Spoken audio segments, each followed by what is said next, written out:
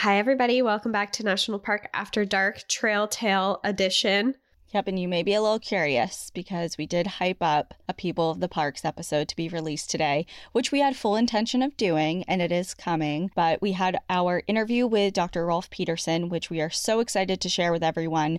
But we realized during the actual interview that he was sharing some information that has some numbers and data that isn't released yet to the public and needs to stay that way for a few more weeks. So we are going to release that next month. So today we get a Trail Tales episode.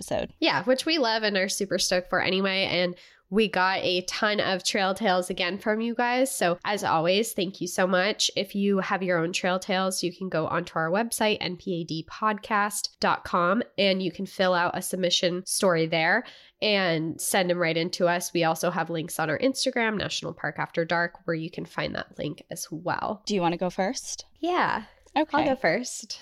So I chose this story because I feel like me and this person are kindred spirits. And it is because they wrote into us about an experience at a haunted hotel. And I really appreciated the way that they wrote it. And yeah, we'll just go into it. Hi, Cassie and Danielle. I live in Denver and my mom recently came to visit from out of town. She planned a weekend in Estes Park, so of course, we had to visit the Stanley Hotel. Despite my hesitation, I'm a huge baby when it comes to ghost things. Same. She signed us up for the nighttime, come on, ghost tour. Classic. This sounds like what Danielle does. I know. Danielle's like, yeah, of course she did. That makes sense. And I'm like, why? Go during the day, turn the lights on. The ghost tour had some really interesting history, which I, a nerd, enjoyed. It's the ghostly stuff that got me. I remember in your Rocky Mountain National Park episode, you talked about Paul, the security guard who died at the Stanley and continued to reside there. Although Paul sounds friendly for the most part, our tour guide told us that he does not like women named Mary. Thank God my name is Elizabeth, or I would have left the tour then and there if I was a Mary. Same. And he does not like when people are in the concert hall past 10 p.m. The one time our tour guide stayed in the concert hall past 10 p.m., he shared that several times they heard screams. And after ignoring these warnings, the entire concert hall was bathed in red light. Finally, someone grabbed him and firmly said, "Get out," which he finally paid attention to. I feel like after you hear one ghostly scream, that should be warning enough. On the tour, we saw a paranormal mirror in the basement of the concert hall, which apparently has been studied by paranormal experts and has at least 14 different spirits residing in it. Do you know that I have a picture in that mirror with my mom? Do you? Yeah, because I took that tour too, and we stood in front. It's like a full-length mirror. You would hate it. You would absolutely hate it, but... Well, it's like that mirror we stood in front of in the morgue in the Crescent Hotel. I don't remember that. What? Mirror? I took a picture. Yeah. Oh, yeah. Okay, yeah. I do remember that. Our tour guide shared that he does not look into the mirror anymore because when he did, he had a reoccurring nightmare surrounding the mirror. Apparently, people look into the mirror and see themselves with different physical features, such as different faces, extra limbs, etc. At this point, I was very ready to leave the concert hall, to say the least. We were also taken into the old employee tunnels in the hotel, embedded in boulders/rock that the hotel was built into. While the hotel was being built, a Frenchman named Pierre was crushed to death in the tunnels. He now haunts the tunnels and is a pervy ghost, arguably the worst kind of ghost, playing with people's hair and grabbing people's butts. Apparently, he prefers blondes. But lucky I am a brunette or I would have walked off the tour ASAP. I'm blonde. I'm not going. I wanted to share my experience with you guys because I knew you would be interested. I was terrified the entire tour. There was also an 8-year-old boy on the tour who was thoroughly enjoying himself, so take my fear with a grain of salt. But at the end, I was like, at least I can email Cassie and Danielle. Thanks for a great podcast. Elizabeth. I totally understand why you got that. You did that one now. Because we literally just had that same experience. Exact same experience. Yeah. And that ghost reminds me of Michael at the Crescent Hotel, the one I told you about on the show. Yeah. And she was so similar in my reaction where it's like, no, thank you. And at the Crescent Hotel, this like pervy ghost, a lot of people specifically stay in that room to experience him and like whatever he does. And I'm like the opposite. I'm like, keep your hands to yourself, Michael. I'm not into it. Yeah, there's like a line. You can move something. Just don't touch me. Yeah, don't touch me. Or my butt. And if the ghost tour was like, he likes blondes and I am blonde, I would be like, okay, I'm out. Bye. I gotta go. I'm dipping out early. Okay, so mine has nothing to do with the paranormal, but it is frightening in its own way. Oh, good. The title of this is The Reappearing Man at Carlsbad Caverns. Okay. Hi, NPAD. I am in love with your podcast, and thank you for all the work you both do to bring me this joy. I found your show towards the end of a 6-week solo cross-country road trip, with most nights spent sleeping in the back of my beloved SUV. Most friends and family back home in Florida didn't really understand my love of solo traveling and hiking unfamiliar places, and you gave me a great sense of community. Along my travels, with majority of my stops being national parks, I had several odd, questionable, and downright spine-chilling experiences, and this one definitely is high on that list. Here I am, a 23-year-old solo female beginning my descent into the Carlsbad Caverns, New Mexico. Bats are flying around, and as I begin winding the path downward, irritating a nearby family at the amount of times I can't help but to stop and take pictures of the gaping entrance. Having a natural, service industry walking pace, and the path being just larger than your average sidewalk, I would kindly attempt to pass larger groups every once in a while. That is like the way to put it, a service industry walking pace. I have that. Yeah, you do. I'm the opposite. I'm like a sloth. I know. Whenever we're walking anywhere, Cassie's like, why are you running? I'm like, it's a brisk walk. I am completely in awe at what simple water, rocks, wind, and time can create. Deeper into the trail of the caverns, lighting diminishes and my natural female fear heightens. I've always been one to trust my gut feelings, and I begin to have a feeling of being watched. Keep in mind that up until you get to the place called the Big Room, this is one single path, no side points to walk off to, just you, the guardrails, and whoever is in front of you and behind you. I reach a point where the wide open cavern narrows into a small tunnel, just large enough for my 5'7", 125-pound body to walk through. Off the right of the tunnel entrance is a park ranger chatting with an attendee. I smile and wave to the ranger to ensure someone working there noticed me. Walking through the tunnel, I enjoy the blissfulness of having a moment of the trail to myself. Up until this point, I could only walk at my own pace for a short time before coming up behind a group, dealing with their pace for a respectable amount of time before I would look for an appropriate opportunity to pass them. Just over halfway through the tunnel, I hear a man's voice from behind. Did you come in here to hide? The predator-prey-like tone of the question sent a chill running through my entire body. I also found this to be a bit of a stupid question, as this one is just a single-file tunnel. Time seems to drag on as I start speed walking, trying not to slip on the wet ground. Looking back, I see no one behind me. When I finally saw the light peering in from the other end, I practically began running to reach the point of being visible to other visitors. To my surprise, I could see no one in front of my path as I exited the tunnel. Shit, of course. The one time I actually want a family of kids around, there's literally no one. I could hear a group of people in the distance speaking Spanish and quickly walked to catch up to them. With the family still not in sight, I looked back towards the exit of the tunnel to see a single shadowy figure of a Caucasian male in black shorts, a black baseball hat, and a black or gray shirt walking from the path. Fuck. This is not how I'm going to go out. Not even lost in the woods, on a single file path surrounded by families where my screams could echo for miles. Really? What kind of dumbass creep picks this as his pickup spot? He isn't matching my speed, but he isn't walking at a leisurely pace either. I finally reached the family I heard before and breathed a sigh of relief. He won't do shit now. I'll be okay. I walk along behind them, trying to act normal and just enjoy the caverns a little bit more. Shortly after reaching them, I look behind me to see how far away he is from me, but I see no one, aside from a regular tourist. He's gone. I scan the limited numbers of groups and couples behind me to try and spot him in any attempt that he's making to blend in, but there's no one that matches the man that I saw. He straight up disappeared. Nothing adds up in my mind as to where he could have gone, as there really is nowhere to hide on a sidewalk-sized path. At least in my brain, there's not. I take this extremely weird occurrence as a chance to continue taking in my surroundings while still looking behind me every few minutes. After a while of sticking behind the family, I start to get antsy. I'm ready to move along this path a little faster. Look back, he's still not there. The group stops to take pictures, so I offer one of the whole family, something I do regularly while traveling alone, as I find it a good, kind way to make an impression on someone visiting, in case something should happen to me, and take this chance to pass in front of them. I just want to pause and say, isn't that like such a sad way of thinking. I mean, I do it too. But like, yeah, you're like, let's make an impression on someone. So if I go missing, someone will remember me. Yeah. And be like, I saw her. She took pictures. Right. And earlier when she waved to the park ranger, like, hi, hello, I'm here. You know, Yeah. it's smart, but it's kind of like, it's just odd that we have to think that way now. Yeah. There's a gap until the next group of people, but I felt a little bit of comfort having them behind me. As the distance increases between the family and I turn around to survey my surroundings, and my heart practically beats out of my chest. He's there, walking towards me. How? Where did he come from? There is one path. He seemed nowhere near me when I was with them, and now he's 25 yards away. Speed walk. You'll be fine.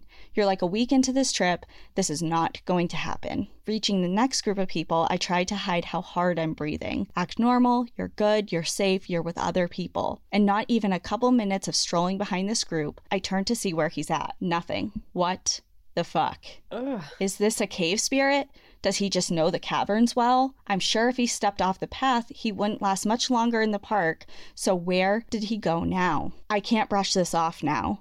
This is weird. Fast forward, he does this one more time. Passing the group of people, he reappears, and then reaching the next cluster, he vanishes. I have no words, and I'm beyond creeped out. I reach the big room, where the single lane path ends, and you can choose to either continue exploring the caverns or veer off and head up towards the gift shop to exit. I'm surrounded by people, and I don't see him anywhere. As badly as I want to continue to see the rest, I exit to the gift shop, grab my one collectible item of an iron-on patch, and practically jog to my car. I apologize for the length of this story, and please feel free to replace any profanity with whatever is podcast appropriate. Well, I didn't. Sorry. He stole a bit of the caverns from me, and for that reason, I will definitely be back to see what I missed one day. Peace, love, and happy trailing. So I chose that one because I feel like I have had moments like that, and I do feel a similar way of like, even though nothing did end up happening, it left an impression of like, I feel like my time was stolen and my experience was cut short. And whether or not you share that with someone and they say, well, maybe you were overreacting or whatever, I don't see it that way. I see it as being precautious. And I don't know, I just felt like I sympathized with that story. Yeah. I don't see that as overreacting at all. Like at the end of the day, whatever decision she made, they came out alive and okay and unharmed. So I always think that following your gut and following your instinct is never a bad choice. And if you feel that something is wrong, there probably is. And to ignore that and find out versus to listen to yourself and leave safely is always the better option. I agree. Yeah. So I hope you get back to the caverns one day. But yes. I'm sure your trip was full of other cool experiences. And if you have any more stories that come up, share them. But hopefully they're not the same type of story. Yeah.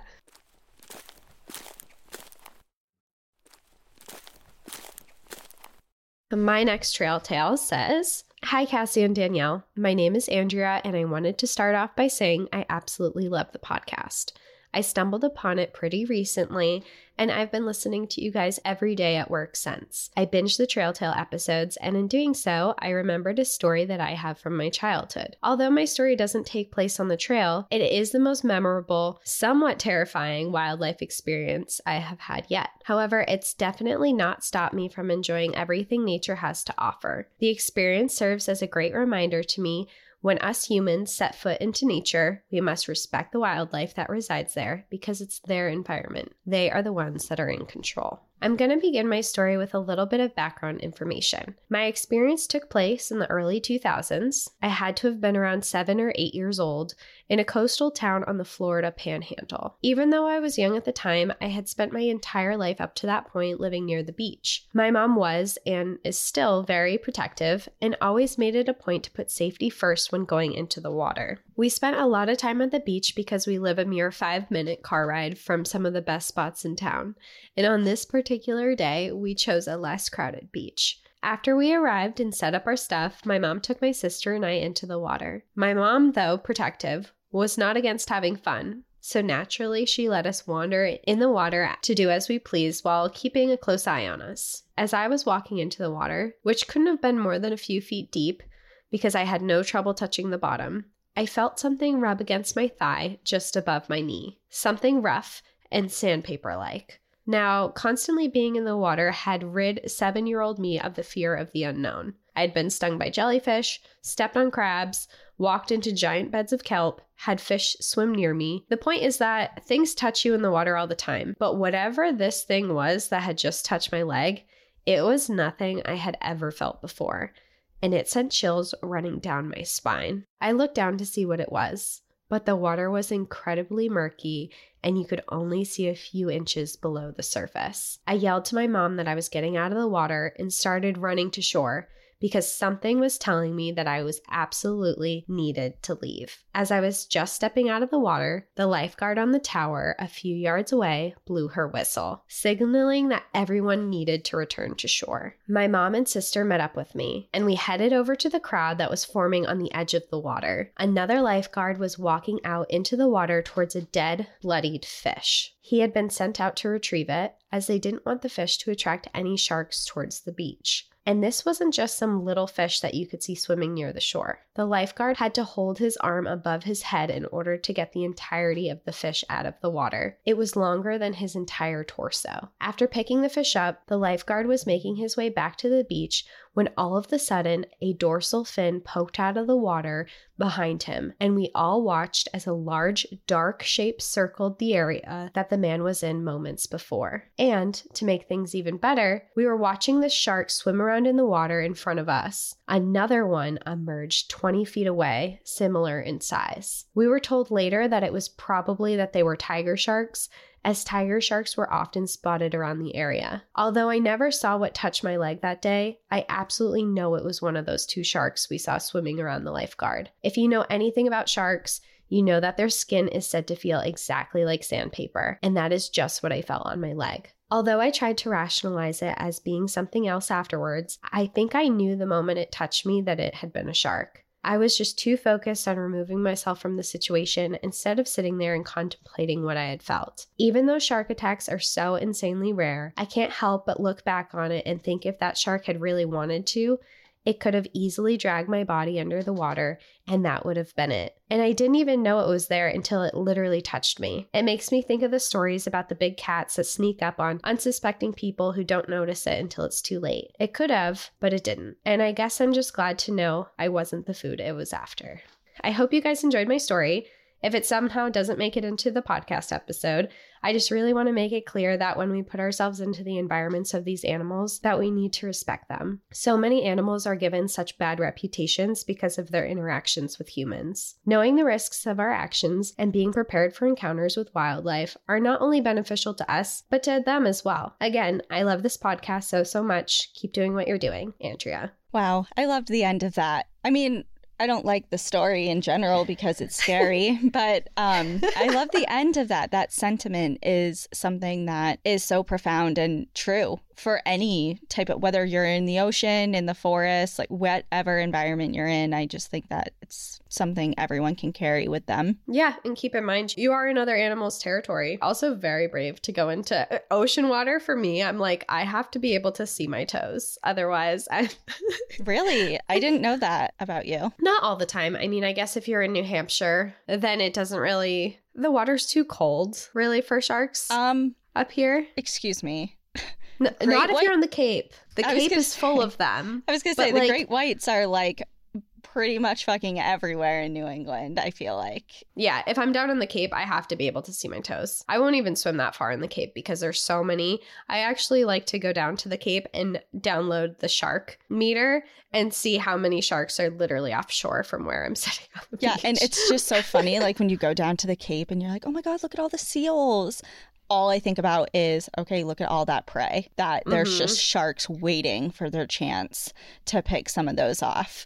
Like, that's all I can think about when I see the seals. They say don't even go in the water if there's seals. And when you get to the Cape beaches, there's those giant signs with big pictures of like Jaws on it. That's like, sharks are in the water, stay out of the water if there's seals. And yeah.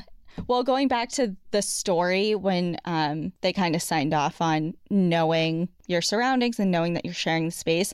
So just this weekend, actually, on one of the Washington outdoor groups that I'm part of on Facebook, there was a couple of posts about a group of particular trails in a particular area outside of Seattle that had a few people run into mountain lions. And they were like just saying that they definitely seemed to be displaying different types of behavior, and just everyone started kind of like freaking out. And then one of the moderators stepped in and posted some really helpful information about, you know, you're likely seeing a mother and it's young, being protective, like based on what you're describing. And this is how to stay safe and hike appropriately and recreate appropriately and safely in mountain lion territory, especially during these times of years. So it's important to know not only the wildlife that you're going to be potentially encountering, but also what's going on. Like, what time of year is it? What behaviors can you expect? What to do in response? Like, it's just really important to have that information. Knowledge is such an important tool. Like, you can make so many better decisions if you just know what's going on. It's not even necessarily you need like these crazy survival skills or anything to be outside, but just to have the knowledge behind it can literally save you in situations. Exactly. And there was also some comments of like, you know, kind of like, bro, if that mountain lion was hunting you, you wouldn't be here to type this.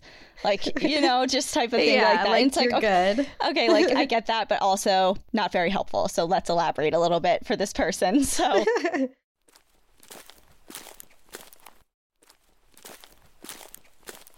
okay, so a couple of episodes or Trail Tale episodes ago, I think you were the one to say if anyone has any magic stories, like trail magic or uplifting and nice stories, to please send those in as well. So we did get a few of them, but I picked this one because I do visualize magic out of this story. So I decided to share it today. The title is called Rocky Mountain Magic, and it says, "Hello ladies, your podcast has been one of the highlights of the last year. I listen while I am working out. As I was listening to your current episode of Trail Tales, I realized I have a trail magic story for you, so here it is. My husband and 2 kids and I had planned a rather epic trip out to the southwest, hitting the Utah parks, going down to the Grand Canyon, and then ending in Tucson for Saguaro National Park, and staying with my brother and his family. Unfortunately, this was planned for March 2020, and we all know what happened to all of our travel plans then. By the time October rolled around, we felt like we had a good enough understanding of how to keep ourselves safe and still travel. We lived in Indiana, making the drive to Utah a bit too much for us, so we changed plans, loaded the kids into the car, and headed to Rocky Mountain National Park. Rocky Mountain National Park is close enough to Tucson that my brother, a pilot, could fly a private plane into an airport nearby and stay with us for part of our stay there. We were excited to see him and his family because at this point, it had been more than a year since I had seen them. Several times, it seemed like it still might not happen. The wildfires were an ongoing problem, there was a split tire on the airplane, and a problem with the landing gear. There was a last-minute switch of an aircraft, but finally, they arrived to our cabin. On the first day there, we drove up Trail Ridge Road days before it closed. It was pelting snow that was so fine and light, it was like little beads of styrofoam that break off the bigger pieces. We had a family snowball fight at the Alpine Visitor Center at almost 12,000 feet before descending down. Although it was snowing at the top, it was beautiful and sunny at the lower elevations. For the moment, anyways. My brother and I spied an amazing-looking trail, and on a complete whim, he and I bailed out of the car with cheery waves to our respective families, who promised to return in a few hours to collect us. We set off on the trail with one hydration pack between us, a map, and ourselves. At first, I wish I had my camera, but the memory is so magical that I am glad all I had was my cell phone for some quick pictures. Otherwise, I would have been too busy taking photos instead of experiencing it. It turned out we had plopped ourselves on the trail that took us in a loop around Moraine Park. On a sunny day, it's a majestic setting, open fields encased by looming mountains, with a stream running through it. As soon as we set out, the snow that was at the higher elevations rolled down to us, and it was a combination of fog, snow, and spitting rain. Sounds awful, right? It was amazing. It was eerie and ethereal, like walking through the mists towards an enchanted place. Every few minutes, the fog would clear and you'd get a breathtaking view as we followed the trail in and out of the tree line. We were the only people on the trail, and we could hear what was the stream. We were the only people on the trail, and all we could hear was the stream. We couldn't even hear our own footsteps because the trail was covered in soft pine needles. Well, that's all we could hear until the huge herd of elk in the center of Moraine Park started bugling. Just picture it. It's foggy, slightly snowy, you're hiking in and out of this tree line, and you hear water and elk calling to each other, clear as a bell. The mist parts, and it's all there. Mountains and elk and water right in front of us, and then it vanishes again, with nothing but sound left behind. Those couple of hours are precious to me. To have those few magical hours alone with my brother in that setting, it was unforgettable. I can still call up the smell and taste of the air and hear the crystal clear elk bugles. It was gutting and heartbreaking only a few days later to watch as the fire ripped through that same area, coming within a quarter of a mile of the cabin we stayed in. I have pictures for you. They are over on my blog, and you can look at them or use them if you want. And you're welcome to use this rather meandering story, Katie. And I'll post a couple of the pictures from her blog from that day. I love that story. It kind of just embodies why we love the outdoors so much and how magical it is, and just the experiences that you can unexpectedly find while you're out there. Yeah. Even if it's like not the quote unquote perfect conditions, it doesn't mean that the experience won't be memorable and perfect in its own way. So that's why I loved it, because there is beauty in all days of nature. And that one, I just love the picture of like the mist and things coming in and out of view. And the word ethereal really does sum it up for me. And I just loved that story. So thank you, Katie, for sharing.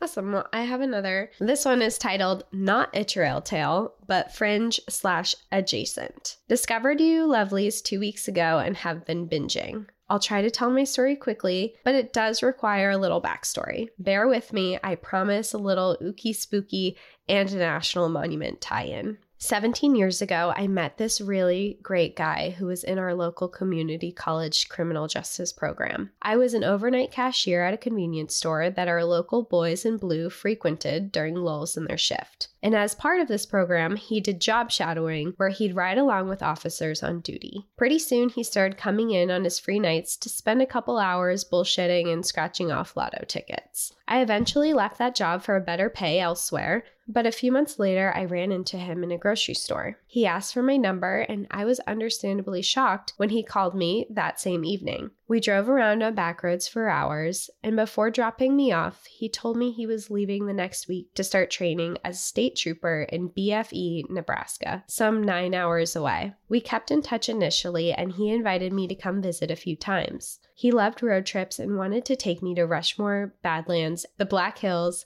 and Chimney Rock. The last few years, our contact sort of trailed off, but I was unquestionably sure he'd be back in my life at some point, especially with my daughter graduating high school last spring. He didn't want kids, and I already had one, so. Fast forward to August of last year, I was eating breakfast at my mom's house one morning. She was sitting at the table reading the paper and asked me the name of that state trooper you used to run around with. She had just come across his obituary. For reasons still unknown, he decided to take his own life. This is the first time in my life, I'm 41, that I have ever literally grieved, and I never wish to again. As irrational as I know it is, I also have moments of guilt for not maintaining our friendship. I'm not a huge believer in paranormal. My take on things is usually, just because I don't know the logical explanation for something doesn't mean there isn't one. But here's where the weird stuff begins. His parents still live in the same town as me, so his funeral and burial were here. I did attend the visitation. Then, after I left, my daughter and I had some errands to run. I never knew there was a company in town called, and I'm going to change the names for this story because they asked for that, called Smith Enterprises, his last name, until a truck bearing their logo crossed in front of us at the intersection not 30 minutes after I left the funeral home. My daughter and I exchanged glances. I arrived at work that night to start my shift as a caregiver in the assisted living community, and there, on the reception's desk, was a floral arrangement with a card from the family of John Smith. There have been multiple other incidences that those who believe in this sort of thing insist are John talking to me. But here's my national park connection. Shortly after he passed, I decided that I am now required to take a road trip and see these places that he wanted me to. But as weeks passed, I started to wonder if maybe it would be too upsetting to go without him. I was literally having this eternal debate at work one night while taking care of some tasks outside when something reflective on the sidewalk caught my eye. I bent down to see what it was. And did you know that Hardee's at one time had a series of kids' meals that focused on national parks? I know now, after finding a National Park Foundation card. So yes, there's a trip out there to the Badlands and Chimney Rock in my near future. Who knows? Maybe after the trip, I'll be emailing you again. P.S. I actually started this email several days ago and had decided not to send it. Then, this afternoon, I was binging your podcast again when I heard the story of the woman whose trip to Maui was canceled due to the pandemic. So she went hiking on the day she would have flown out and found a random pin that said Maui just off the trail she was hiking. So yeah, I took that as another sign from John. Love the podcast and I'm disappointed to be caught up because that means I'll have to start waiting a whole week in between episodes. The end. I love that. I'm such a big, I'll take it as a sign person because what's the harm? First of all, I'm in a position where I would like to believe that certain things I see are signs from a loved one who has passed away. And if it brings you comfort, then why not take that as a sign from your loved one and take it as a moment to reflect on them and your time spent with them and things about them. And who knows? I'm a person who personally, I don't really believe in coincidences either. So to suddenly notice this company that's been there your whole life and you suddenly notice it on the day of their passing, I feel like there's not coincidences. And I totally believe that you can see things and feel signs from people. Yeah, well, I hope you have an amazing trip. And whether it's happened yet or not, or it's in the planning stages, it'll be a memorable one. So we wish you the best. Okay, so my last one, actually, well, technically it's not my last one because we're going to be sharing an extra tale, right, for Patreon peeps? Yeah, we're each going to read an extra story for Patreon. So if you're a Patreon member, you'll get a couple little bonus episodes after this. Yep, this is my last one for everyone. Okay. So this one, we're visiting a park that you recently covered. Okay. It begins, "Hello, I just wanted to say how much I love your podcast and how great it's been to have this dark point of view on all these national parks and recreation areas. You guys are truly the greatest." Thanks. We love being dark. Just kidding. And the writing and research you put into it is so well done. Thank you for the great podcast. I'm flattered. That being said, I wanted to share with you some of my own stories about Cuyahoga Valley National Park. Even abbreviated, it's a mouthful. I actually worked there just before the pandemic hit at the Environmental Education Center, your typical outdoor education facility. But what I really wanted to bring up to you is that I actually lived in Everett, the abandoned town. The education center educators were able to live in these old homes in that town, and they actually weren't really abandoned at all. In fact, Everett isn't the actual hell town. That area is actually about 5 or so miles away, just above Boston Mills. The town of Everett indeed was bought out by the park back when they were buying up land and homes. Some of the properties are empty, but the park has been slowly renovating the homes and they are repurposing a lot of them. Cuyahoga headquarters used to be the home of what I was told was a demon man who tore down and dismantled a lot of the old buildings in Cleveland and surrounding areas. Because of this, he had a very interesting home. He saved all of the best pieces of architecture and incorporated them into... It's a demo man, not a demon man. I'm like, wait, different. I'm putting this together in a way. Yeah, okay, the demo man, sorry. A demo man is very different than a demon man. I'm like, how is he evil? This is cool. Okay, the demo man, it's coming together. He saved all the best pieces of architecture and incorporated them into his house. It's very beautiful, and I guess it's also used as a wedding venue sometimes. Just search Cuyahoga Hines Hill Center. Okay, I'll Google that after. So the town of Everett is now just a few houses, about 12 and one church, which is still in operation as far as I know. I lived in the house right up against the railroad that you mentioned. Got to see the train and smash coins a lot that summer. Each house was named after the family who had owned it before it had become a park, and there were 6 in Everett that I know people used or lived in. I don't remember the names of any other houses, but mine was Hardy. I loved it. It was a 2-story century home with a simple farmhouse build style. It had all modern conveniences at the time I lived there. AC, internet, flushing toilets, and a wonderful porch. I spent most of my nights on that porch and even bought a couch for it. Porch couch! I'd seen shooting stars, coyotes, and drunk ramblers pass by that porch.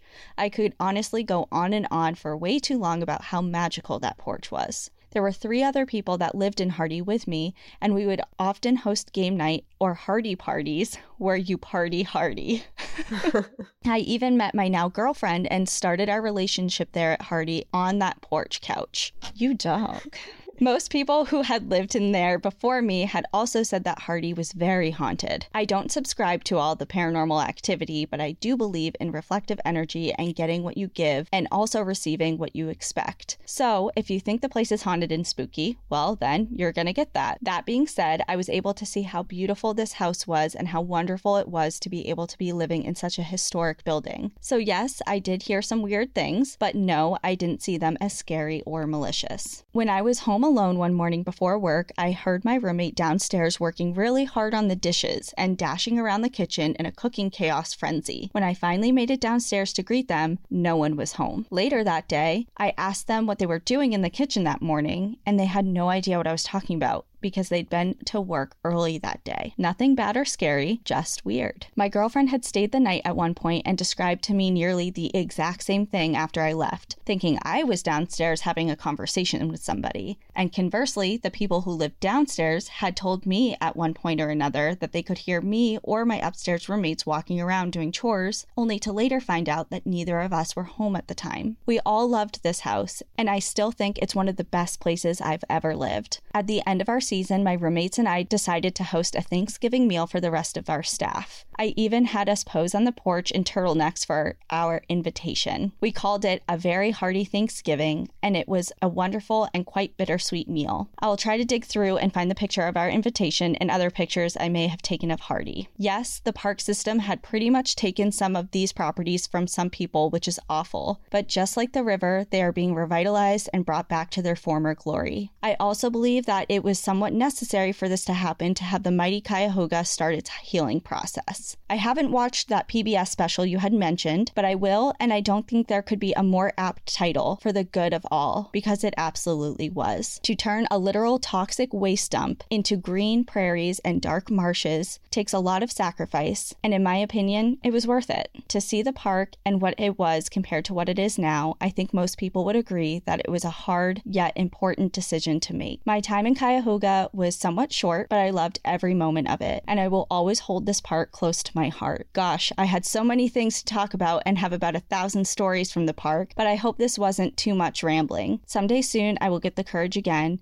and I'll try to send you a few more trail tales I've picked up on in my travels. But for now, I better stop before I compose a novel. Again, thank you both so much for what you do and who you are. You are both awesome, and my girlfriend and I love the podcast, Vinny. What a cool story. I love that. And I feel like, again, it's another story that's embodying like why we love national parks and what's so special about them, especially because I think Cuyahoga is one of those ones that is less known. Yeah. So it's cool to hear someone's real experience there and how much the place means to them. And they got to just like live there and experience the park in a completely different way. And obviously you worked there in the educational center. And I just think to be able to live in one of those historic buildings, it's just like, even if it was a short amount of time, that's my dream. So you lived the dream, and I want to hear more stories about it. So if you have any, let me know. Yeah. And I understand that you don't want to like subscribe to the haunted thing, but you heard some weird shit. And I know you can't explain it, and you do admit that it's weird, but what's the explanation? You got haunted. you got haunted. Okay. Oh my gosh. Okay. Well, we do have 2 more. They are going to be specially uploaded to Patreon. So if you're interested in joining our Patreon, you can go to Patreon and find us, National Park After Dark. We have links on our Instagram bio straight to our Patreon as well. That's it for this episode, unless you want to join our Patreon or a part of it. But we'll see you on Monday. And in the meantime, enjoy the view. But watch your back. Bye, everyone. Bye.